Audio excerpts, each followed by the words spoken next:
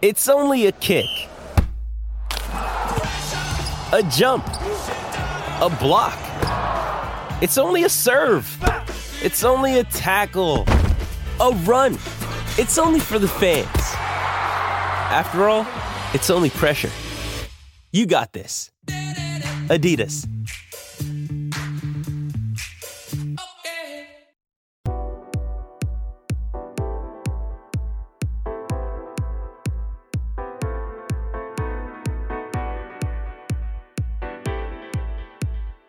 Welcome to Hey, Great Shot. This is the Great Shot Podcast, a Cracked Racquets and Tennis Channel Podcast Network production. My name is Alex Gruskin. On today's show, we preview Day 3 of the 2024 Australian Open, our final day of first-round singles action in both the women's and men's singles draws, of course. As such, we still have 40 different singles matches on the calendar. That is a lot of tennis for fans to have to filter through. As such, the purpose of this podcast is to help you do precisely that. What are the matches you won't want to miss from Day 3's action in Melbourne? That's the question I'm going to try to answer for all of you listeners on today's show. I have my list of the most intriguing matches on the day, the matches for the nerds to enjoy, the matches, of course, that are most significant to the draw moving forward, and so much more. I want to break down all of Day 3's action for you listeners on today's show, not only discuss some of the matchups themselves, but again, get into the weeds, talk head-to-head stats between these players, talk about the tactical advantages I see one way or another, and so much more. I always enjoy doing these preview podcasts as a personal exercise to help me try and filter through all of the day's action. So hopefully all of you listeners will find this podcast useful as well. Of course, your friendly reminder, if you are looking for daily recaps of all of the action at the Australian Open, head on over to the Mini Break podcast feed. We got you covered over there. It will either be me steering the ship solo or myself with a guest. We'll try to mix things up, certainly with some guests over the course of the weekend and later on into the event. In the meantime, again, we had 32 matches on day number 1. I think 54, 56 matches on day 2. Now another 40 here on day number 3. It's a lot of tennis for all of you tennis fans to keep track of. Hopefully we here at Cracked Racquets are doing our job in helping you do precisely that, keeping you up to date on everything that unfolds at the year's first major. Last time I'll say it, but again, the purpose of this show to preview Day 3's action, our final day of first round play. Let's start with our women's singles matches on the board. Obviously, we're all excited to see top seed Iga Swiatek in action. She looked wonderful in her undefeated run in United Cup, dropped just one set there as well. Of course, she's on a 16-match win streak entering this of action at the Australian Open, and has dropped just 2 sets during those 16 matches, both of them to Caroline Garcia. Ultimately, obviously, Iga able to earn 3-set victories on each of those occasions. But again, that speaks to how dominant she's been. She ran through the field in Cancun at last year's Tour Finals pretty comfortably to end the year. And in my opinion, she looks even better to start this 2024 season. Again, was pretty much untested throughout her run at United Cup. Yeah, there were a few players who gave her a tough opening 30, 40 minutes, but is anyone ready to go the 2.5-hour gauntlet you need to beat Iga Swiatek? That is certainly one of the biggest questions we have entering not just this event, but this season. Obviously, we know the elite power tennis that Aryna Sabalenka, Elena Rybakina are capable of playing, but long way before we have to speculate about those matchups. In the meantime, Iga certainly looks like the class of the field, and she's going to get tested in round number 1. She's facing a former Australian Open champion in 2020, Australian Open winner Sonia Kenin. Look, is this the Kenin of 2020? No, she's probably still not quite back to that level, but obviously Kenin picked things up to end last season, a run to that San Diego final where she knocked off Navarro, Potapova, Kudermetova. The very next week she goes to Guadalajara, wins over Ostapenko, a very much informed Fernandez on her way to the semifinals semifinals there. Slower start to her 2024 campaign, losses to Rodionova, Daria Seville, respectively. I will say Kenin played a really high level, probably should have won that first set against Seville, and had she won that first set, I think it would have been her who ran away with the second, because that was an hour-plus physical first set in Hobart. Still, Kenin now 24-20 overall since the start of last year at the tour level, has obviously picked things up of late. Is she ready for the Iga Swiatek test of tests? If her 1-2 loss to Sabalenka in Beijing at the end of last season was any indication, I would argue no. She also lost a tough one, 1-1 to Marketa Vondrousova at the Billie Jean King Cup finals. Again, Iga's just now better than Kenin at everything. And look, these two have played once before. Swiatek, a 4-1 win, obviously, when these two went head-to-head in the Roland Garros final back in 2020, Iga's first slam title. So there is some history there. I think Iga cruises. I just think, again, her physicality and her ability in particular to draw the ball into the outer thirds. If you can get Kenin off center, if you can prevent her from hitting with her feet set, she's a completely different player. Again, the movement's just not quite back to where it was prior to all of the things that have gone against her over the past couple of seasons. I think Iga cruises and reminds everyone she is the class of the field entering this event. But again, Sonia Kenin on the right day can be dangerous. We saw that first round at Wimbledon when she beat Coco Gauff. Obviously, we know the tennis she's capable of playing. It's a fun test. It's certainly two headline names as a first-round matchup. So that's the match I wanted to talk about first. Again, top seed Iga Swiatek kicking off her 2024 Australian Open against Sonia Kenin. I would expect her to advance, but don't be surprised if Kenin rips a few winners along the way, because she is prone to doing that. A fantastic ball striker. If you're looking for power tennis, the matchup is Rybakina versus Pliskova. And for what it's worth, you look at the career head-to-head between these two, pretty lopsided in the direction of Rybakina. 3-love is the career head-to-head. All those matches on hard courts, all of them straight set victories for Rybakina. The most recent, a 4-2 victory in Abu Dhabi in February of last year. Obviously, Pliskova's got quarterfinal points to defend. It's a massive moment for her ranking. Otherwise, she's in jeopardy of legitimately falling outside of the top 50 after an injury-plagued 17-20 2023 campaign. Looked good in Brisbane in matches against Ostapenko. Pliskova, respectively, did not look good in an Adelaide loss, 2-1 to qualifier Katerina Siniakova, though Siniakova did play particularly good ball in that match. I mean, again, Rybakina saw her power tennis disrupted by the line drive, beat you to the spot aggression of Ekaterina Alexandrova in Adelaide, in Adelaide in week 2 of the season. But Rybakina had already answered all the questions I needed to see from her, and I just don't think Pliskova moves as well as Alexandrova does. Rybakina certainly got Alexandrova stretched at times. Alexandrova better prepared to respond in those moments than I think Pliskova will be in this matchup. Again, it's a tough spot for Karolina Pliskova. 38 right now in the rankings. I'm not sure if the Australian Open points have fallen off her resume or not. If they do, outside the top 50, again, precipitous decline potential if she drops this match. And Rybakina, obviously the favorite entering this one, again, 3-0 in the career head-to-head. You look at our friends at Tennis Abstract, Rybakina 80.4% favorite. By the way, Swiatek 93.5% favorite. So the singles forecast seems to feel as I do. I do think both top seeds advance. But again, you have Swiatek taking on a former Australian Open champion. You have Rybakina taking on a former world number 1. 2 headline matches to kick things off on day number 3 on the women's side of things. So certainly looking forward to those two throughout the course of the day. And for what it's worth, Swiatek, I believe she is what? Does she start the day? Where is Swiatek? Yeah, she starts the day on Rod Laver Arena. Rybakina kicks off the night session on Rod Laver as well. So the Australian Open schedulers feel much like I do. Those are your 2 headline matches, certainly from a names perspective on the women's side.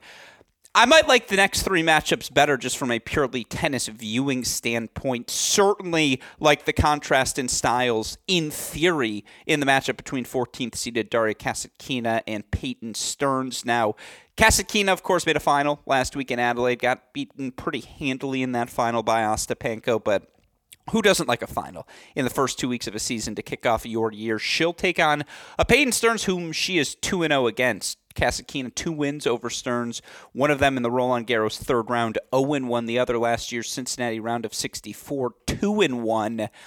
That is confounding to me because in theory, in my mind, Peyton Stearns has the 2 biggest weapons on the court. She has her serve, she has her forehand, which certainly from a pace perspective, from an aggression or offensive standpoint, stand out to me at least as the 2 most successful weapons. Now, obviously, Stearns lacks the consistency, dare I say, the shot discipline, the fluidity. There's a lot of things Daria Kasatkina has advantages in. She's obviously going to be positioned with her backhand, with her speed to at least get a clean rip on the Stearns kick serve. But again, Stearns is going to have a lot of court to work with for the +1 forehand, and yet she just has not been able to do so in any of her matchups against Kasatkina thus far. And again, this is a big moment for the draw. That Kasatkina 16th is one of the most open sections we have. Stearns, heavy underdog according to Tennis Abstract. Kasatkina, an 83.3% favorite, but you look at some of the other players. I think Kalinskaya is playing pretty well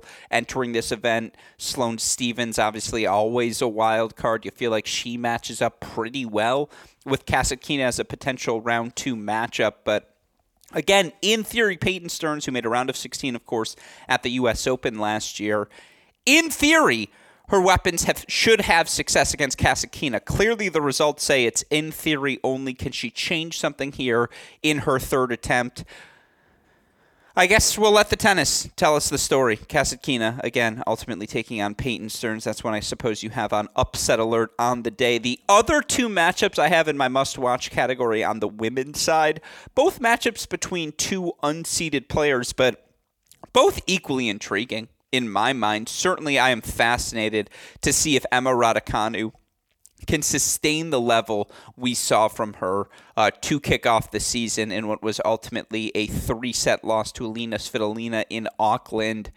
Raducanu a 3-set win over Elena Gabriela Russa in round number 1. Again, gets knocked out 6-1 in the third, but in what was ultimately a 6-7, 7-6, 6-1 match against Svitolina.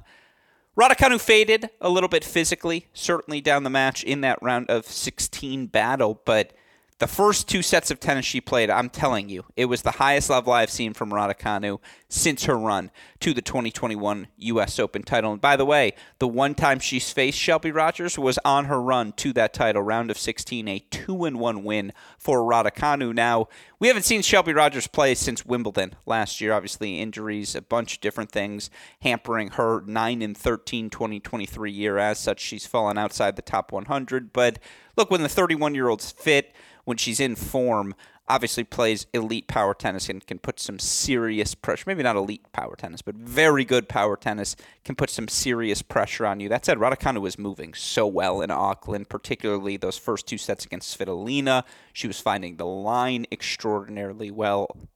She was moving, again, I was going to say as well, and I tried to stop myself from doing that, but I was really impressed by the level of Raducanu, who right now 299 in the world. If she can just get a couple wins under her belt to kick off this year, even if it's not a quarterfinal Australian Open appearance, but if she can knock off Shelby Rogers here in round number 1, you compound that with the win in Auckland.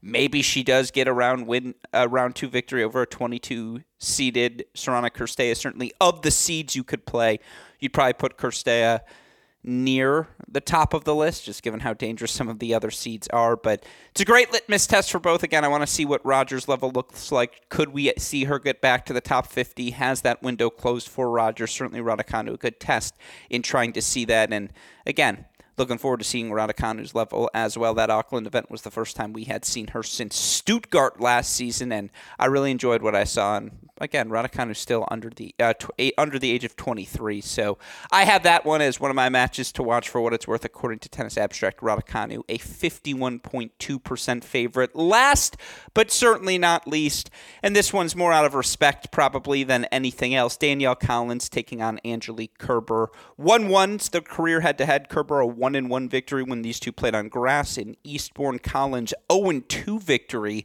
in the Australian Open round of 16 back in 2019, a run Collins ultimately ended up in the semifinals in. Neither has had the most inspiring start to 2024. Collins, a win in Brisbane over Halle Baptiste in 3 sets, then a 7-6 in the third loss to Ju Lin. 2-3 loss in Hobart to top seed Elisa Mertens in round number 1 on the Kerber side of things. To her credit, she got 5 matches in United Cup. This is someone who hadn't played since 2022. I'm sure that's what she was looking for more than anything else. Germany obviously ultimately capturing the title, despite Kerber's 1-4 record. Losses to Sakari, Iga, no shame in that. A 3-set loss to Garcia, straight set loss to Paolini, also that 7-6 in the third win over Ayla Tomljanovic. Obviously, Danielle Collins has the power advantage from the baseline. She's the one who swings a little bit more freely, obviously going to be a little bit more volatile, provide more unforced errors throughout the course of this match as well. But again, why this is such a fascinating matchup is because Kerber floats the second serve. It's a liability, and that ball is just going to be sitting there like a grapefruit for Collins to see and swing through cleanly. And thus, again, Collins' movement isn't going to get stressed in ways maybe it has been so far this season that has gotten her in trouble. That said, watching the Mertens match, again, watching Mertens counterpunch her way, let maybe Collins open up an angle and then Mertens beat her down the line or beat her to the spot. That play is going to be available for Angelique Kerber as well, who is clearly fit as a fiddle as she makes her return to the court as well. That was maybe the most impressive part of United Cup. Even if the results went her way, didn't go her way physically, she never faded in any of those matches. Again, had break points to go up 3-2, 4-3 on Iga in that opening set. Iga then, maybe that's the one match where Kerber faded, but it was also match number 5, and Iga does that to just about everyone. It's an excellent, I'm going to use this term again, I apologize, litmus test to see each of these players' levels. And you certainly have questions about Collins after her disappointing 2018-2023 campaign, where, again, there were certainly some injuries, but a lot of ups and downs. And we haven't seen Kerber play at a major in a year and a half. So obviously some questions following the 3-time major champion. Winner's going to face Iga. So, again, I think they're run ends in round 2 regardless of who wins this one. But for Iga, you're probably rooting for Kerber because I just don't see a scenario. I don't think Kerber has the weapons to beat Iga. I don't see a world where Kerber's beating Iga ever right now. Collins can get hot. I've seen Collins beat Iga at the Australian Open back in the 2022 semifinals, I believe. And so if you're Iga, you're Team Iga, you're probably rooting for Kerber. Again, I want to see what Collins' level looks like because we know what her peak can be. Slam finalist sort of stuff. And Melbourne has always been the slam where she has succeeded the most. I'm going to pick Kerber, but I think that match goes 3 sets more than maybe any of the matches we have discussed thus far. I think for Stearns to beat Kasatkina, she's got to be hot from the start. The longer that match goes, the more you feel like Kasatkina can break Stearns down, or Stearns just will start to break down. Again, if Rogers is hot, she'll win in straight sets. If not, I think Raducanu's got her in straights. This one I'm not sure about. I think this one goes 3. I'm going to take Kerber. I think Kerber sneaks through, but again, I'm not really sure what to expect in that one. That's why I have to have it on my list. And then for the nerds, just a couple to rapid fire through. Victoria Azarenka could legitimately make a final at this event. She's playing that well to start the year, and the analytics have always loved her. She's one of 11 players to rank top 25 in both hold and break percentage over the last 52 weeks. You never know what Camila Giorgi you're going to get, but again, what if she's hot on this day? She moves well, certainly has firepower to make anyone uncomfortable. I think that one's for the nerds. You look at the Tennis Abstract singles forecast, Azarenka, 56.4% favorite. That feels lower than it should be. That speaks to perhaps what the peak of a Giorgi can look like. By the way, Raducanu, 51.2% favorite over Rogers. Danielle Collins, Kerber. Collins, the 76.1% favorite. I also have Emma Navarro against Wang Shiyu in the For the Nerds category. The 27th seeded Navarro, coming off of her first title last week in Hobart, takes on a big swinging lefty in the 22-year-old from China, Wang Shiyu. Navarro, 59% favorite. I'm never worried about her physically. Like Jessica Pegula, like Maria Sakkari. She's just one of those players who can play a lot of tennis, and it feels like is always in good enough shape to be match tough. Like, that's just the sort of competitor that she is. Doesn't have a lot of weaknesses in her game, and yet she's a good, not great athlete. And I do wonder if the weapons, the pace of Wang Shiyu might expose that fact and get her in trouble. Again, I think Emma Navarro's must-watch TV right now. Her rapid rise, just how high is that ceiling? How high can she continue to climb? How much better can she continue to get at such a rapid pace? she'll certainly get tested again against the free swinging lefty Wang Shiyu. So that's in the For the Nerds category. You like power tennis. 2 rising stars, Zheng Qinwen, the 12th seed, taking on Ashlyn Kruger.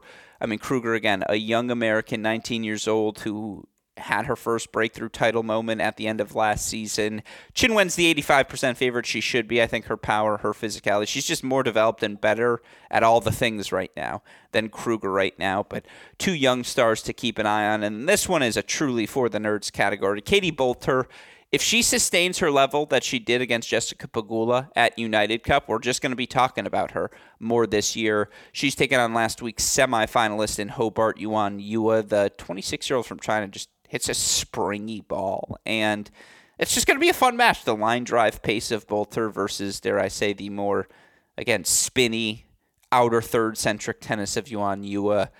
I'm excited for that one. It's a fun contrast of styles. It's on the For the Nerds list. Boulter, a 60.4% favorite, according to Tennis Abstract. That is my list of must-watch matches on the women's side. On the men's side, I got must-watch and For the Nerds, on the women's side. On the men's side, I got 5 in the must-watch category, 3 in the For the Nerds section. Let's start with the must-watches. I think the highest level of tennis we're going to see tomorrow is going to be 28th-seeded Talon Griekspoor taking on unseeded Roman Safiullin.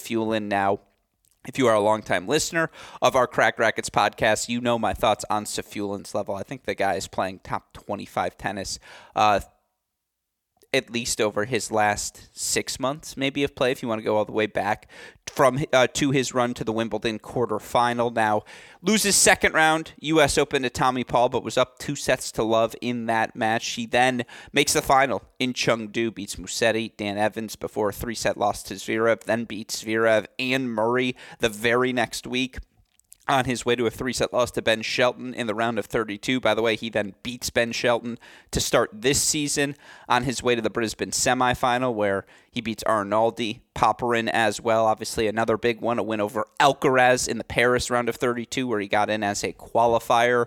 Roman Safiullin enters this event at a career high, 36 in the rankings. The 26-year-old is playing that well right now. And look, again, I have always said Talon Griekspoor is one of the more underrated players we have on the ATP Tour. 28 in the world, reached a career high 21 last season. He's 32-26 in his last 52 weeks. Two finals appearances as well as a title.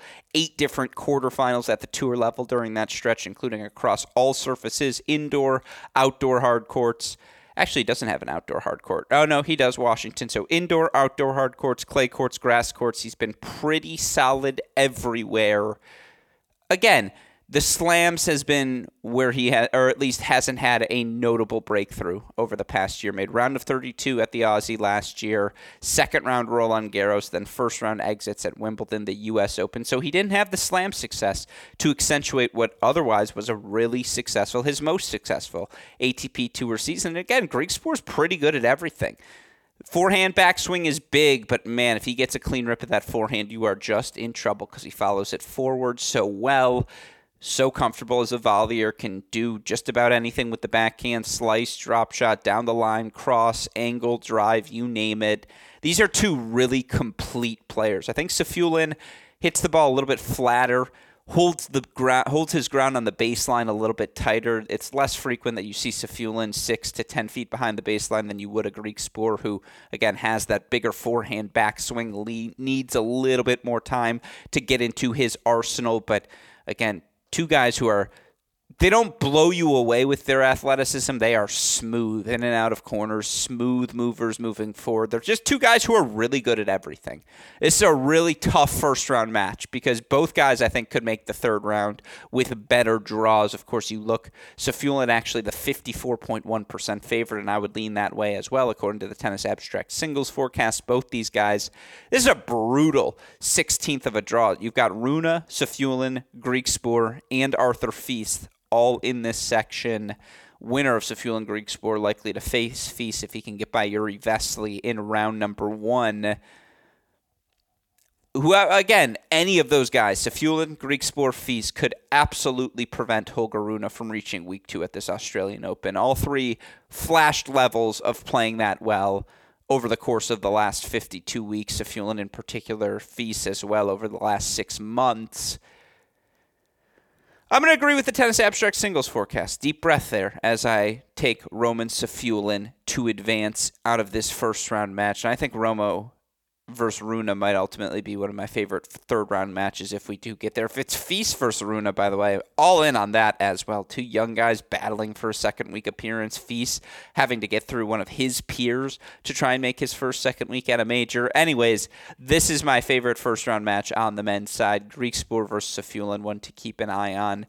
You look at the career head-to-head between these two. There is no career head-to-head. It's a first matchup between these two happening, of course, the first round here of the major on day number 3. The other matchup I would turn to next is also a first career head-to-head between two guys who have become a part of our lives of late. Certainly Marcos Giron hasn't become a top 50 staple, but he's ended each of the last 3 seasons at a new career high, or each of the last 3 seasons, I should say, higher than where he started the year, and that each of his progressions have come within the top 80 of the ATP rankings. It speaks to the slow and steady improvements we've seen out of the now 30-year-old former NCAA singles champion, a guy who, by the way, at one point thought he would be too injured to continue his pro career, was starting to coach at UCLA, but a couple of surgeries and a lot of rehab later, here he is now, a pretty steady top 75 guy.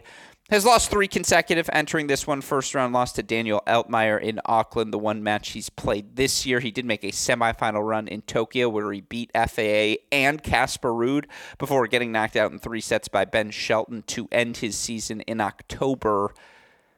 Marcos is a tough out. He's going to push you physically. Again, you have to play top 50 tennis. He's a good gateway, a good litmus test guy for are you a top 50 player right now on the ATP Tour.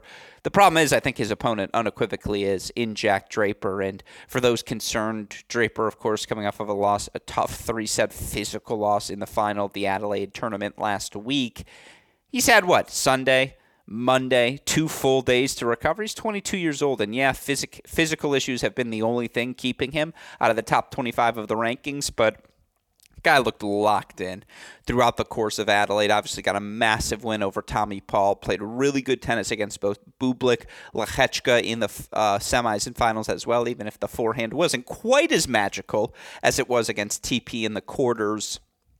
Draper's the more complete player. Draper's serve forehand combination is the biggest +1, is the biggest weapon combination, we have in this match. The pace he plays with, the spin he plays with can kind of jam Giron, who is a little handsy with his technique.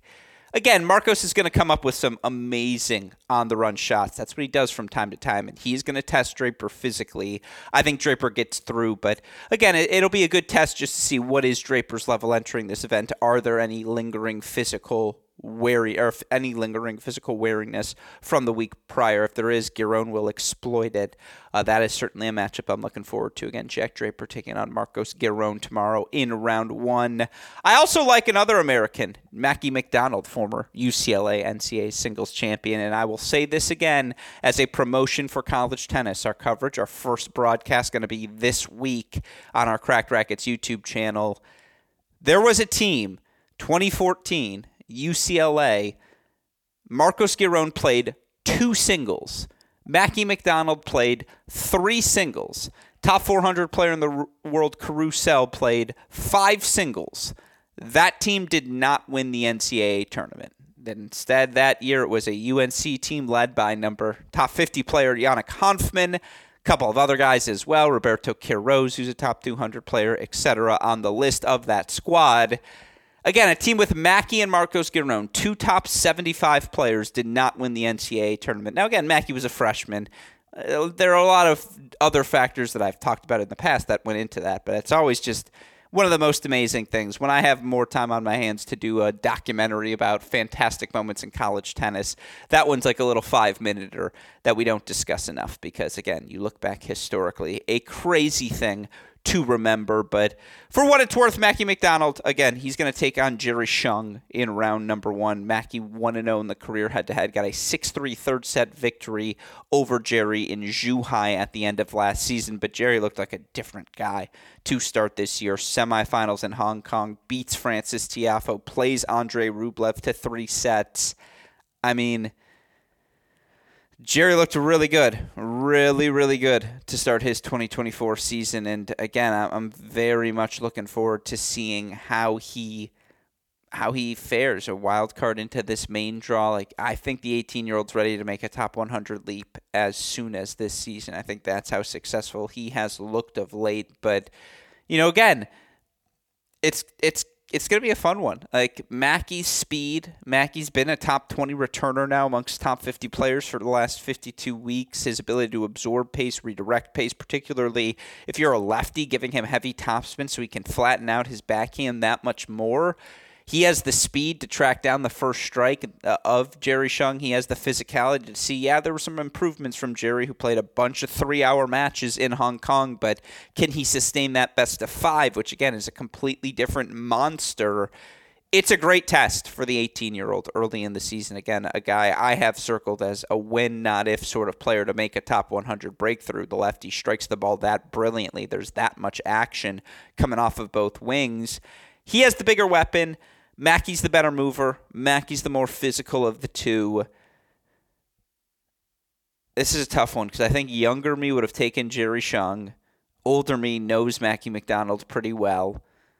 It's an important match for Mackie McDonald, just given, again, the points he's got to defend coming up this season. Mackie 35-30 last year, made third round of this event last year, has a semifinal, quarterfinal, Delray Beach, Acapulco coming up, won a couple of matches, Indian Wells, Miami, respectively. It's a big stretch for Mackie McDonald. Hard court stretch, obviously, has never been successful on clay. Urgency is why I'm going to take Mackie to win a tight 5-setter, but this one has going the distance written all over it. Last two on the must-watch men's side, Carlos Alcaraz is just must-watch. He just is. Like, I always like to joke, and remember, this is a joke, but the greatest of all time race is now between two people. It's Novak Djokovic and Carlos Alcaraz, who isn't even close to being the greatest of all time yet. But at the very least, he's not eliminated from the greatest of all time discussion. The way I would eliminate every other tennis player. Like, unless Jannik Sinner wins 4 slams this year, right now it's Djokovic with a significant lead. Again, Alcaraz has got 21 slams to go to try and catch him. But of all the humans who play tennis right now or have played tennis, it feels like the only one with even a shot of catching Djokovic at this point is maybe Carlos Alcaraz. So that's the nexus of that joke, in case you haven't heard it before. Anyways, Carlos Alcaraz is going to roll tomorrow. He's taking on Richard Gasquet, who obviously has just fallen outside the top 100. Alcaraz 1-0 in the career head-to-head. That matchup came on clay, which you feel like would always be a tough matchup for Gasquet. I just, physically, again, the heaviness of the ball, all the things. Carlos is going to win, but he's must-watch, so he has to be on the list. And then, again, two guys who feel like they've been top 50 players forever, Dan Evans, Lorenzo Sonego, going head-to-head in round number 1. That's going to be high-quality tennis. Feels like it has 5 sets written all over it. Sonego 2-0 in the career head-to-head, a 3-4 win in Vienna back in 2020. Also beat Evans last year, 6-2 in the third in the Miami Masters. It's a big moment for both guys. Evans right now 40 in the rankings. Sonego currently sitting at 46 with the Sunshine Swing approach. And again, you want to keep your top 50 ranking. You don't want to have to mess with qualifying heading into a 1,000 level event. You want that comfort. Even if I have to draw a seed somewhat early, get me into the main draw. Let me compete for the big points. Let me try to consolidate, keep this ranking, get a shot moving forward, not have to go through qualifying beforehand. Anyways, there's some serious urgency to this matchup. And for what it's worth, Dan Evans, 56.6% favorite. But again, the heaviness of that Lorenzo Sonego ball, you can understand why it would give that Evans backhand in particular some difficulties, a little bit tougher, for Evans to slice that ball or feel comfortable slicing that ball when it comes in as heavy as it does off the forehand, off the serve. Sonego, a good mover as well, who's plenty comfortable going slice to slice on a backhand wing, not made uncomfortable by that change of pace. Again, Evans, 56.6% favorite despite the 0-2 career head-to-head. By the way, Alcaraz, a 95.8% favorite. Mackie McDonald, 66.3% against Jerry Shung. Jack Draper, 66.5% against Marcos Giron. And then, as I alluded to already, Roman Safulin, the slight favorite, 54.1% over Talon Griekspoor. For the nerds on the men's side, you know what's must-watch TV? Thanasi Kokkinakis competing in Australia. He always finds a way to go 5 sets, always finds a way to get that Melbourne crowd engaged. He's taken on a rising Sebastian Ofner. Again, you feel like Kokkinakis is the more established of the two, right? Wrong. Ofner, again, has played about 100 matches in the last 52 weeks. He's sitting at a new career high of 37, a combination of challenger level ATP success getting him there. But I'll tell you what, the pace of Kokkinakis' serve forehand can give that Ofner forehand trouble. So that one's for the nerds. Holger Rune, not quite must-watch in the Alcaraz category, but again, a young rising star so clearly. It's going to be a fun matchup. Yoshihito Nishioka, quick, going to get him stretched. I'm excited for that one, but Rune's backhand's too good. I think he gets through that one pretty comfortably. And then Arthur Fee, again, he's not in the Alcaraz must-watch category, but a young rising star who's inching his way towards there. He's got big serving Yuri Vesely in round number 1. Fee, a 76.3% favorite. Rune, by the way, 67.5% favorite. Sebastian Ofner, 50.2% favorite. So that one's essentially a toss-up between he and Thanasi Kokkinakis. That's my For the Nerds section. That's your look at a 40 singles match day 3 at the 2024 Australian Open. Now, of course, if you're looking for a recap of any of that action, or have you missed out on anything at the 2024 Australian Open? If you have, you can catch up on it all over on the Mini Break podcast feed, where we'll have recaps each and every day. A shout out and thank you to our super producer, Daniel Westoff, for the of an editing job he does day in, day out, making all of our content possible. A thank you as well to all of you listeners who continue to trust us to provide coverage of the year's first major. We will continue to do so here at Cracked Racquets each and every day. With that said, for our fantastic super producer Daniel Westoff, our friends at Tennis Point, from all of us here at both Cracked Racquets and the Tennis Channel Podcast Network, I'm your host, Alex Gruskin. You know what we say. Hey, great shot, and we will see you all tomorrow. Thanks, everyone.